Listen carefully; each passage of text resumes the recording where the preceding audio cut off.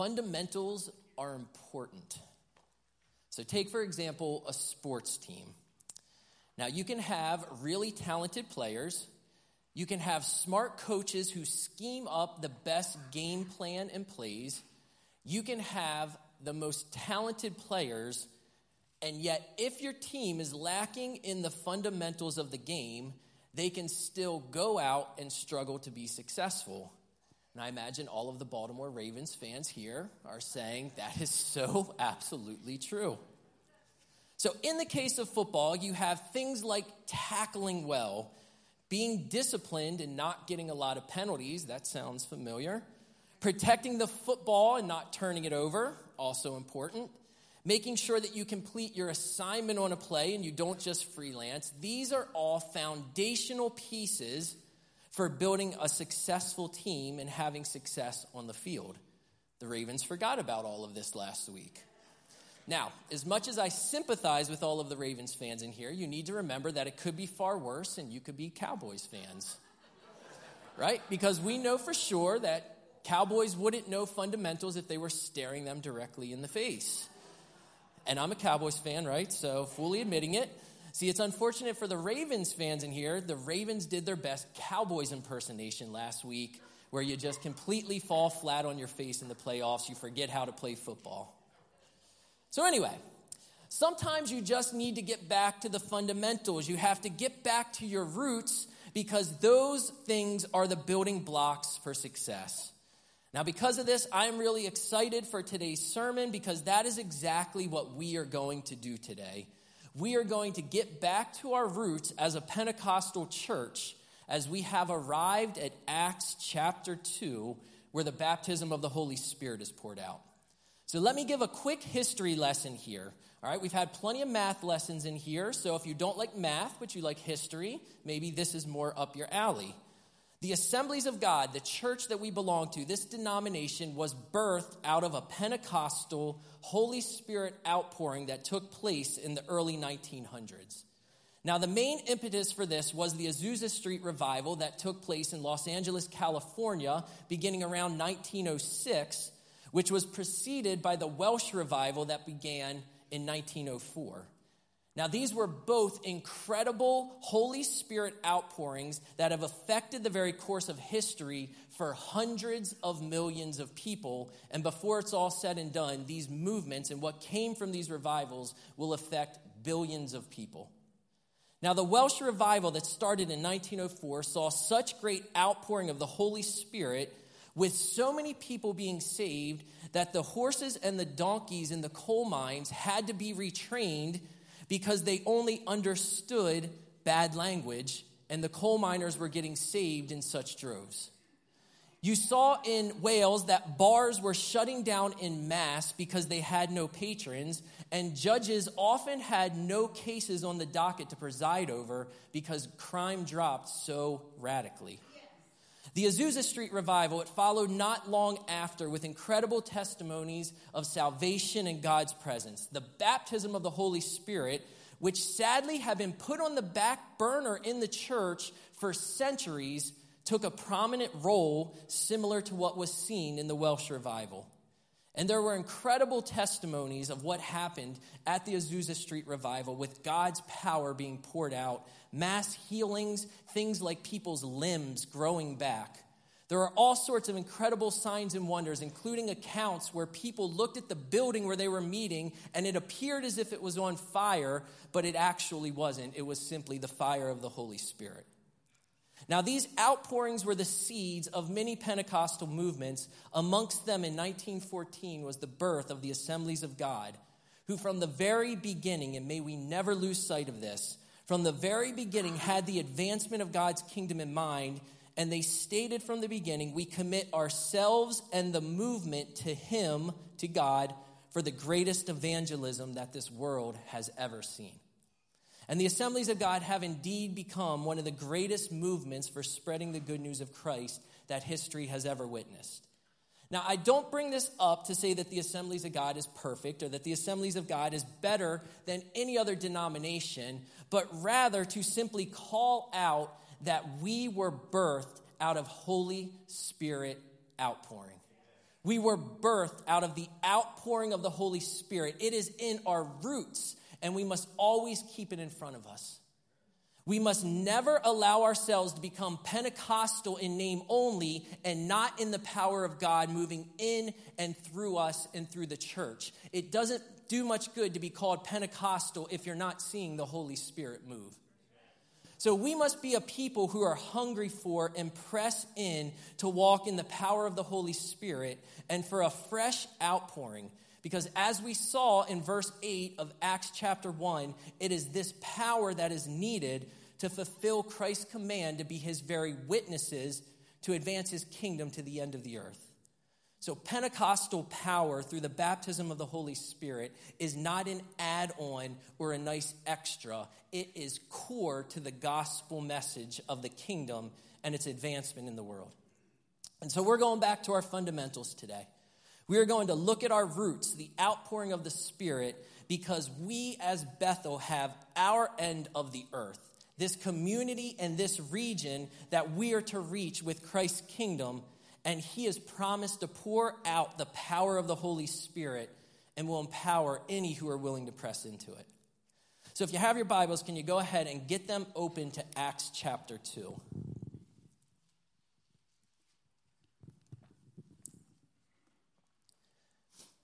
Now, the challenge with this type of sermon is that I have people that are sitting here today who may be sitting there right now going, oh my goodness, I have grown up in a Pentecostal church my whole life.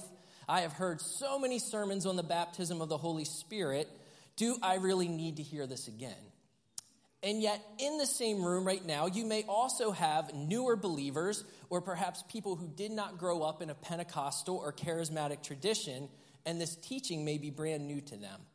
And so I can tell you, I really struggled with this about how deep I needed to go into this. I was back and forth on how much I needed to teach on this. And thankfully, God is good. One Wednesday evening after service, I was actually talking with Pastor Jeff over in the gym. And he said to me, yeah, a lot of people have heard this, but they need to hear it from you. And so I was like, wow, that's really good. God spoke through Pastor Jeff in such a powerful way because it settled for me that we really needed to dig into this and take some time to break it down. So I'm so thankful for Pastor Jeff. I'm so thankful for all of the amazing pastors we have here. I can tell you they are truly some of the most amazing people you could ever serve with. So whether you have heard this 1,000 times or perhaps you've never heard a teaching on this, I'm believing today that there is going to be a fresh word from God from a fresh perspective for all of us. And I have been praying and I'm believing for it to birth a new and radical hunger in us for the outpouring of the Spirit, remembering what I have said over and over again since we started in Acts, that the baptism of the Holy Spirit, being filled with the Holy Spirit, is not a one-time event, but is to be a lifelong pursuit. So as we look at the word, I want you to just allow it to create a fresh hunger in you for the Holy Spirit and for God's desire to empower your life. And then I also ask you to prepare your hearts because we're going to take time at the end of the service to press in for this around the altar. So today we are going to focus in on verses 1 to 13. So let's go ahead and read those in Acts chapter 2. It says, when the day of Pentecost came, they were all together in one place. Suddenly a sound like the blowing of a violent wind came from heaven and filled the whole house where they were sitting. They saw what seemed to be tongues of fire that separated and came to rest on each of them. All of them were filled with the Holy Spirit and began to speak in other tongues as the Spirit enabled them. Now there were staying in Jerusalem God-fearing Jews from every nation under heaven. When they heard this sound, a crowd came together in bewilderment because each one heard their own language being spoken. Utterly amazed, they asked, aren't all these who are speaking Galileans? Then how is it that each of us hears them in our native language? Parthians, Medes, and Elamites, residents of Mesopotamia, Judea and Cappadocia, Pontus and Asia, Phrygia and Pamphylia, Egypt and the parts of Libya near Cyrene, visitors from Rome, both Jews and converts to Judaism, Cretans and Arabs, we hear them declaring the wonders of God in our own tongues. Amazed and perplexed, they asked one another, what does this mean? Some, however, made fun of them and said they have had too much wine.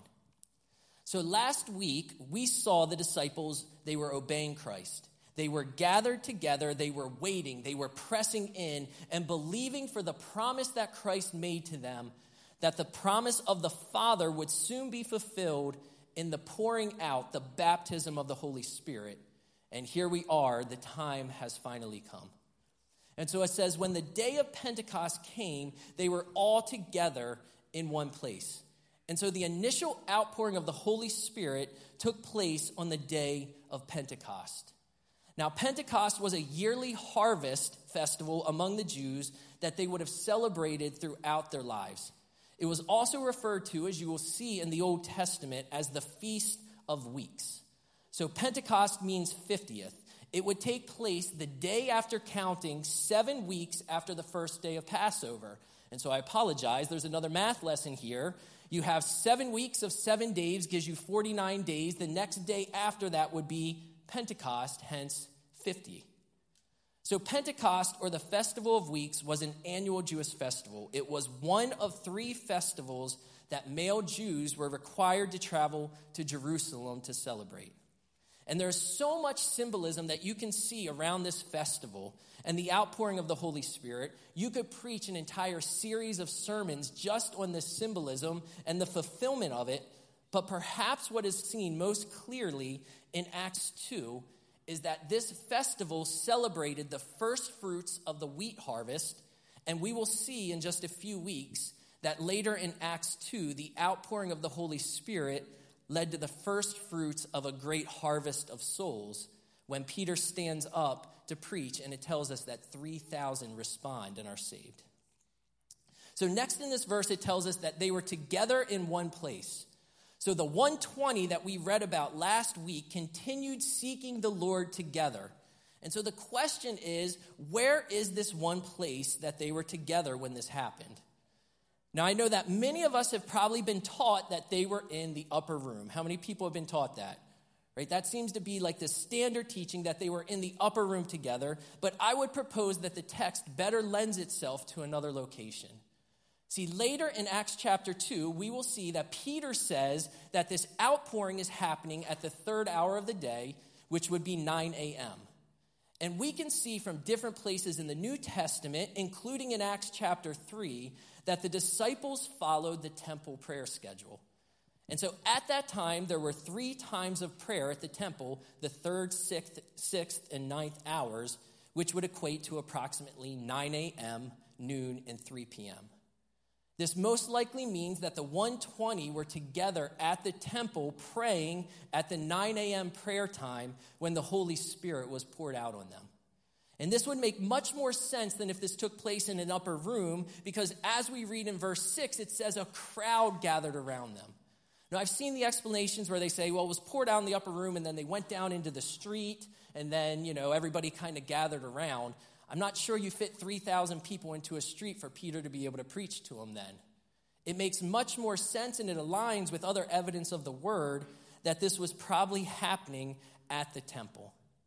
At the temple. Now, some people take the reference in verse 2 to a house to mean it needed to be some sort of house, but that word there can mean any type of building. So as such, I'm of the opinion that this outpouring took place publicly at the temple. This was not a private outpouring, but it was on display for all to see. And this outpouring took place suddenly. It says, suddenly, like the blowing of a violent wind came from heaven and filled the whole house where they were sitting. And so they are pressing in, they're praying and they're seeking the Lord, and the Holy Spirit shows up. And it says a sound like the blowing of a violent wind came from heaven, meaning the source was not natural or earthly. This was not just a windy day. This is all from the Holy Spirit. And here it compares the Spirit's activity to wind. And this is not the first time you'll see this comparison used throughout Scripture. If you would go to John chapter 3, when Jesus is speaking with Nicodemus, you would see that he compares the Spirit's activity to the wind. You say, well, why is the Holy Spirit compared to wind? Well, wind itself cannot be seen with human eyes, but the effects of the wind can be seen. For example, the wind blows and you don't see the actual wind, but you do see the leaves blowing around on the ground, and you see the branches of the tree bending. In a similar manner, what this is telling us is that the Spirit will move, and though we don't see the Spirit with our physical eyes, it will have an effect on things that we can see with our physical eyes. So Holy Spirit is present and working, and though we don't see him with our eyes, we can see the outcome of his work in people's lives changed, in bodies being healed, in souls being saved, many other things, and here in his baptism, his filling of believers' lives with the supernatural power of God. Now, accompanying the arrival of the Spirit were signs that the disciples could see. It says they saw what seemed to be tongues of fire that separated and came to rest on each of them. Now, I said it last week, the Bible is awesome, right? Is this just not really cool to read about? It's like tongues of fire. What is this all about? Right? Anybody that says the Bible's boring, it just means you haven't gotten into it to read it, because when you dive into it, there are so many amazing things to see. And this is one of those just wild, sort of crazy things. And they saw what seemed to be tongues of fire. In other words, they see a supernatural manifestation with their physical eyes, and what they see appeared to be a tongue that was of fire. That's sort of strange, right? Anybody think that's kind of strange? I think it's kind of strange.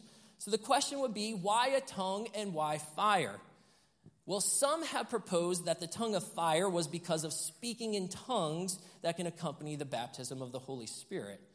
But I believe it was more likely because the tongue was the evidence of the purpose of receiving the baptism of the Holy Spirit.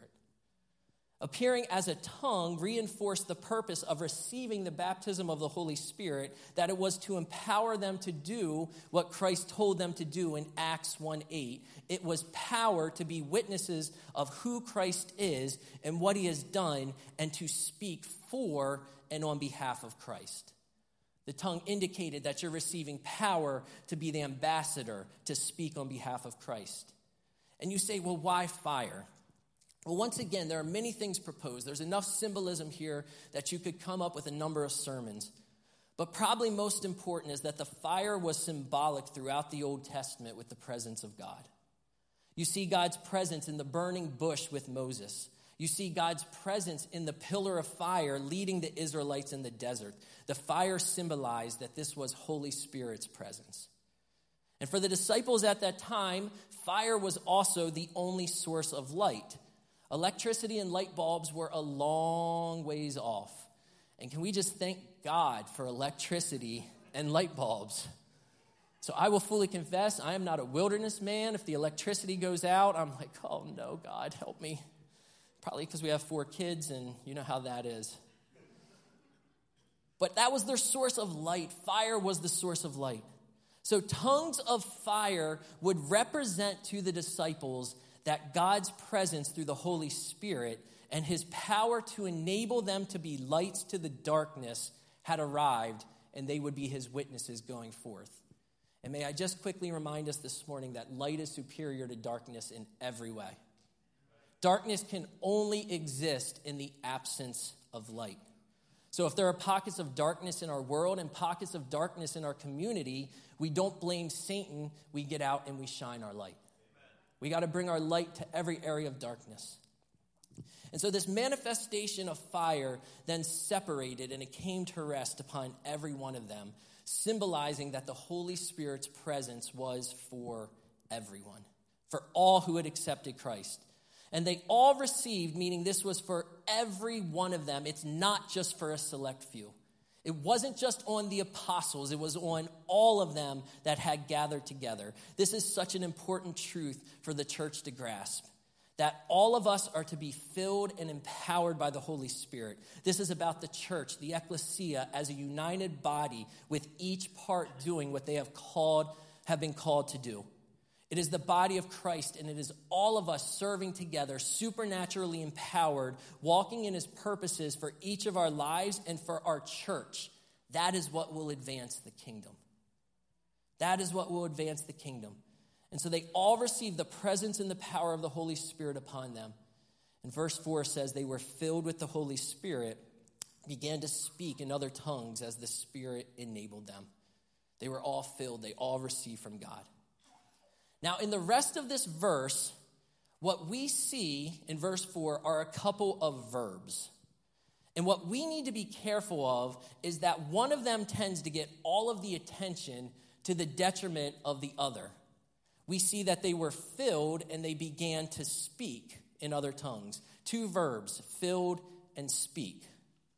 The most important part of this verse is that they were filled. They were filled. The Holy Spirit baptism had arrived. What had been prophesied in the Old Testament hundreds of years before, what Christ had promised them, had now arrived. They were receiving the power of the Spirit that would enable them to fulfill the call of Christ on their lives and the church. The exact same reason that we need to receive the power of the Holy Spirit in our lives and in this church. And we need to be careful here because we can get so caught up in the sign of tongues and lose focus on the true purpose and intent of being filled and baptized with the Holy Spirit. It is never about simply speaking in tongues, but being empowered for service. See, if someone is baptized in the Holy Spirit and speaks in tongues, but doesn't walk in power for witnessing and advancing God's kingdom, I would recommend they go back for another filling because they missed the purpose of the first one. It's about receiving the power of God to be witnesses that advance his kingdom into this earth. This is about receiving the presence and the power of the Holy Spirit in our lives. It's about the power of God resting on us. Now with that, let me take one quick aside that I believe is really important here. Because of the fall of man, we see that power is often seen as something desired as a means for personal gain. People want power because it gives them a sense of personal control, and it gives them the ability to influence others in a way that benefits them. Right? This concept of power has been corrupted by the fall of man. That is not the purpose of Holy Spirit's power in our lives. Right? We need to be very careful of that because we're going to talk about receiving the power of God. We want to walk in the power of God, but it's not to the same purposes to which the world wants to walk in power. It's the exact opposite. We receive Holy Spirit baptism and power not for our benefit, but for the benefit of others. Remember, we've said it a number of times now that the Holy Spirit comes and lives inside of me at salvation to change me, and then he comes to baptize me with power so that I can change the world around me. In other words, for the benefit of others. It is the power of God to lay down our lives for another. Power is never given or to be received or prayed for in order to promote self, but rather to promote Christ. We don't receive power from the Holy Spirit for our benefit, but for the benefit of others and our world. So the Holy Spirit rests upon each one of them, and they began to speak with other tongues as the Spirit gave them utterance. Notice the word began provides a strong inference that, along with other scriptures, means this was not to cease in their lives. Okay, so let me give you an example of this. I can say that I began a new job. That doesn't mean you go to that job one day or one time, at least hopefully not. But it means that I go to that job every day. I began this new job. I'm going to go to that job consistently day after day after day. So notice that it does not say that they spoke in tongues. It says they began to speak in tongues, inferring that this was to continue in their lives. It was to continue. And so you say, well, what is speaking in tongues? Well, speaking in tongues is simply a believer's mouth giving voice to a language, whether earthly or heavenly, that is not coming from their own brain and natural understanding. Speaking in tongues is a supernatural sign whereby the words come out of our mouths, not of ourselves, but through the Holy Spirit. So note, they spoke what the Holy Spirit enabled in them. Some important things we want to talk about here. They spoke, but the Holy Spirit enabled. The Holy Spirit will not take control of our lips and make the sounds come out. The enablement, what comes out, is from the Holy Spirit, but it is in cooperation with the disciples speaking it. And here's where Pentecostals and charismatics, I believe, have at times missed one of the main purposes of tongues. It's not just about receiving tongues, but it is about cooperation with the Spirit.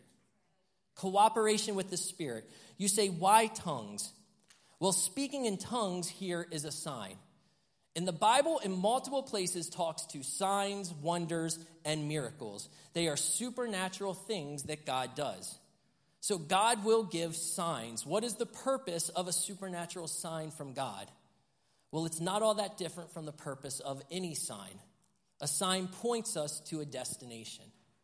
Right, so we have a large sign, if you're out on the main road here, a large Bethel sign that's out on the main road so that when people are looking for Bethel, they will see it and they will know that they arrived at their destination. See, the question has been asked, do we really need miraculous signs and wonders and all of those things in the church? And to that, what I would answer is try going to a city that you've never been to before and imagine there are no signs in the entire city, and you have to try to find a location you've never been to. You would be begging for signs at that point. See, signs are really good at showing the way to places we've not been before, helping us to reach a new destination. You don't need signs to get you home from church today because you know the way, but you do need them when you're somewhere new and in a place you've never been before. And my response to that is, Lord, let there be signs and wonders done at Bethel to take us places we have never been before. Signs point us to a destination. God does these miraculous things to point us to him. So here, speaking in tongues serves as a sign. So where is this sign, speaking in tongues, pointing us to? It's what I said earlier. It's pointing us to the cooperation between us and the Holy Spirit. And I believe this is one of the most powerful purposes of speaking in tongues, and yet I've never heard anyone teach on it. Tongues teaches cooperation between us and the Holy Spirit. Speaking in tongues teaches us how to partner with the Holy Spirit to do something that is supernatural. Tongues teaches us how we can partner with God to do supernatural things. Tongues are one way that we can see the supernatural power of God operating in our lives. We give the utterance, and the Holy Spirit puts the sounds into our mouth. We partner with Holy Spirit for a supernatural work. See, this is meant to reveal to us that we can partner with Holy Spirit in the exact same way for other supernatural works. Things like words of knowledge, where the Holy Spirit puts information in our brains that we couldn't have known or gotten naturally, only supernaturally. He puts it there, and then we step out and we use that to minister to someone. Prophecy, where the Holy Spirit puts a word of God's heart for someone into our hearts, into our minds. He gives us the word, and then we step out and we speak it. Laying hands on the sick, where the power of God comes in answer to our declaration and our act of faith. We lay hands and we pray, and the Holy Spirit comes and he heals. Supernatural wisdom for our job, where there's a problem where we couldn't solve it, and then all of a sudden we have an answer. Has anybody ever been there? I can tell you how many times, Holy Spirit, I would just be like racked at work, like, what do we do? And it's like, all right, help, Holy Spirit. And then 5 minutes later, it's like, oh yeah, we got this. He comes and he gives us the knowledge, and then we step out and we use it. It's courage to step out and tell someone about what Christ has done in our lives. He provides the courage. We step out and we speak the words. And there are so many more examples we can get into. But what we have to see here is in every single one of them, what we see is that there is a partnership between us and Holy Spirit where he works through us. It is the power of the Holy Spirit, but it's shown when we step out in faith and we do our part. It's a cooperation between us and Holy Spirit. In the case of speaking in tongues, it's giving voice to the words that he provides and speaking words that we don't necessarily understand. So tongues can serve as a sign and an entryway into understanding God's desire for us to partner with him, whereby we step out in the natural and then he empowers us supernaturally. See, tongues can serve as a sign that we're being filled with the Spirit. But once again, the purpose is not to speak in tongues. It is to receive the power of God. And we must always remember that this isn't a rite of passage as something we seek once, but it's to be our lifelong pursuit for more of God, being filled over and over and over again. Now here, the tongues also serve as a sign to many others. It says in verse 5, there were staying in Jerusalem God-fearing Jews from every nation under heaven. Here we see what we discussed earlier, that this was happening during a festival where Jews from all over the world would have traveled to Jerusalem.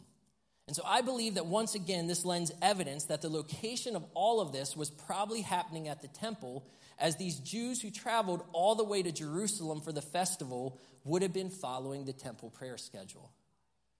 And they begin to gather because verse 6 and 7 tells us that they heard a sound, and the crowd came together in bewilderment because each one heard their own language being spoken. Utterly amazed, they asked, "Aren't all these who are speaking Galileans?" So it says that they heard a sound. It could have been the violent wind sound, but it was also the sound of 120 people speaking in tongues. But in this case, the tongues are languages of the various people who had gathered. So here, the disciples, they speak in tongues. They do their part in the natural, and then God does a supernatural work, and the words that come from their mouth are in all sorts of different languages of all those around them. Now, a question that's typically asked here is, were the disciples simply speaking in unknown tongues and then Holy Spirit translated for the hearers, or were the disciples supernaturally able to speak in other languages? It's interesting because scholars have differing opinions on this. I have a strong opinion of my own. Do you want to hear it? It doesn't matter. It really doesn't matter. I've seen chunks of chapters this thick trying to outline one way or the other, and it's missing the entire point. The main point is that they offer themselves to God as a vessel to be used by Him, and then God supernaturally does a work where they are used to speak in tongues that are either directly languages or are translated by the power of the Holy Spirit to sound that way in the hearer's ears. That is what the focus should be on here, that they partnered with God. They offered themselves as vessels, and as soon as they offered themselves as vessels to God, His power came and filled the vessel, and they were used of Him. And if the worship team wants to go ahead and come. It's about offering ourselves to God and allowing His power to work in and through us. Now, verses 8 to 11 that we read, they show their astonishment because they said, "Aren't all these people Galileans? How are they talking in all of these different languages?" And what's important to note in those verses is what they were hearing was the declaration of the mighty deeds, the works, and the splendors of God. As I said earlier, the power of God operating in our lives is never to promote self, but to promote God, Christ, and His kingdom. And so now, as you would expect, it says in verse 12, amazed and perplexed, they asked one another, "What does this mean?" God got them. Oh, God got them. He set them up, and they fell for it.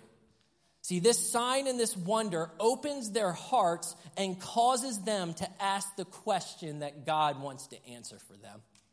He set them up, and they went right for it. He put the hook out, and they took the bait. They asked the question that God wanted to answer for them. Someone once said that signs and wonders will make you wonder. Here they make the Jews present wonder, what is going on? What is happening here? Now, to some of them, this was so crazy that they began to accuse them. Verse 13 says, some, however, made fun of them and said they have had too much wine. So some, and the inference seems to be that it's the minority, are so bewildered at what is happening that they think the 120 must be drunk. See, this is not a calm and collected happening. The power of the God of the universe has shown up, and it's having a powerful effect on those who are baptized in the Spirit. See, I'm all for church order, but sometimes I think church order may look a little bit different to God than it does to us. And in fact, I believe there have been churches who claim they want church order, but what they really want is church control. See, there's some churches, they don't want things happening that don't make sense to them. They don't want things happening that maybe they haven't seen before. They don't want things happening that are going to cause them to be a little bit late getting to lunch. They don't want things happening that are going to require them to get out of their comfort zone. Now, I am in no way advocating nonsense. I'm not advocating people doing things in the natural. We don't have time for fake nonsense. But what I am fully advocating is openness to God showing up. And when he shows up in power, it might look a little bit different than what we expect. It might not fit in our box. It might make us a little bit nervous. It might require us to step out of our comfort zones. We might be a little bit later getting to lunch. Is that all right? It'll wait. I didn't get very many people agreeing with that one. I'm hungry too, but I'm telling you, that's my stomach's growling up here. When God shows up, we might have to get out of our comfort zones, but if it's God, then we should be willing to dive in with all of our hearts. I stand here once again and I say there can be no boxes at Bethel because God will not be boxed in. And we must learn to allow the Holy Spirit to go wherever he desires to lead. And if there are any sacred cows, then we need to take those things out back and shoot them and have ourselves a nice barbecue. Because there can be no boxes that we try to place Holy Spirit in. We need the power of the Holy Spirit to come fill us and this church to overflowing. And how that happens and what that looks like, it could look different in every single season. But my personal opinion is that I'm not going to stand here and ever tell God what he can and can't do. My prayer is simple. God, come baptize with Holy Spirit fire however you want. Whatever that looks like, it doesn't matter to me as long as it's of you, and we will follow you wherever you call us to go. This is God's desire for each and every one of us and for his church, to receive power to do what he has called us to do. Now, next week, we will see Peter, empowered by the Spirit, standing up, and he begins to answer these questions that came up in verse 12 and 13. But for today, what I want us to do is recognize that this is the fulfillment of many scriptures of the Old Testament. It is the fulfillment of the very words of Christ. It is ushering in of a brand new day of empowerment for all of God's people that has come and throughout the rest of the church age will be available to all who seek it.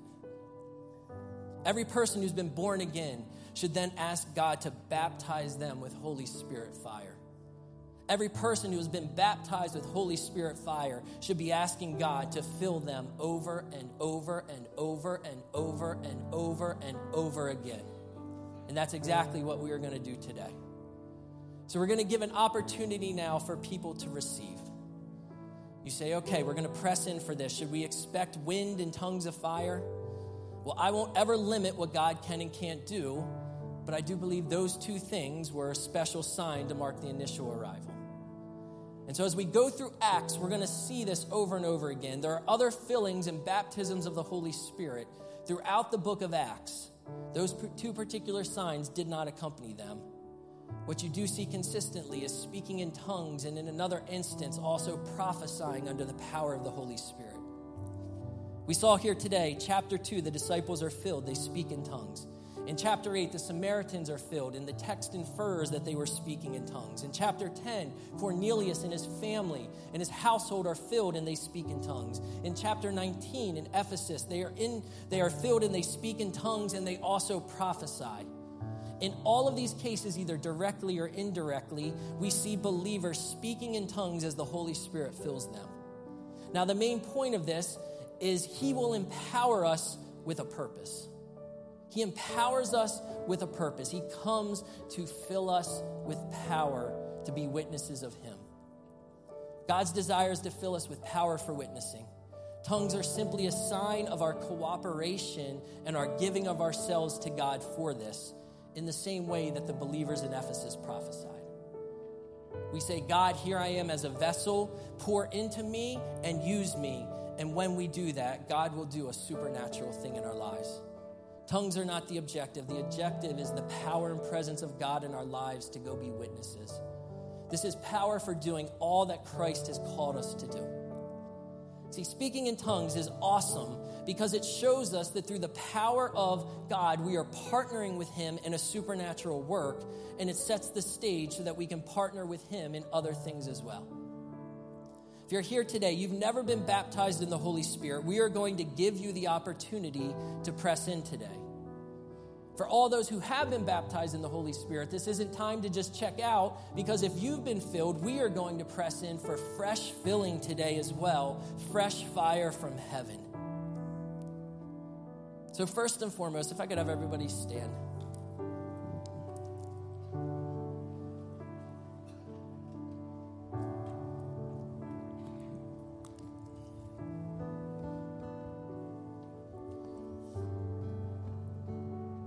This is for all. Now, there is one caveat to that all. It's for all who have made Jesus the Lord of their lives.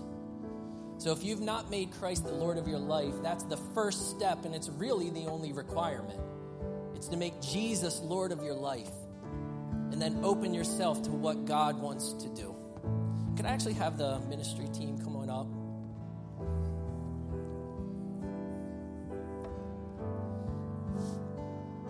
So we're going to do two things today. If you need to know Jesus, you can come up and you can talk to one of these folks. They are amazing people. They would love to lead you to that relationship with Christ. But what we're going to do is we're first going to give an opportunity for anyone who has not been baptized in the Holy Spirit to be prayed for to receive the baptism of the Holy Spirit. And then after we do that, I don't want everybody else, don't run out, don't be in such a rush today. I know it's getting a little bit later, but if you can hang on. Because we want to give opportunity for those who have never experienced this to be prayed for to receive this. And then after we do that, I would love for all of us to press in for fresh fire from heaven, because we need God's power in each of our lives. We need God's power in this church. And so right now, if you are here today, you've not been baptized in the Holy Spirit, you've never spoken in tongues, you feel like you've never been filled in that way, this is your opportunity right now to come grab one of these folks, and they will pray over you and pray with you to receive from heaven. The objective is not to come up here and speak in tongues. The objective is to come up here and get so radically rocked with the power of God that you can't help but be a witness of him everywhere you go this week. The purpose is that you get so filled with God's power that you were used to be timid about telling people about Christ, and all of a sudden his power is on you in such a way that you say, I can't help but witness about who he is. It's power to step out in those things that God wants to do. He wants to do the miraculous through you.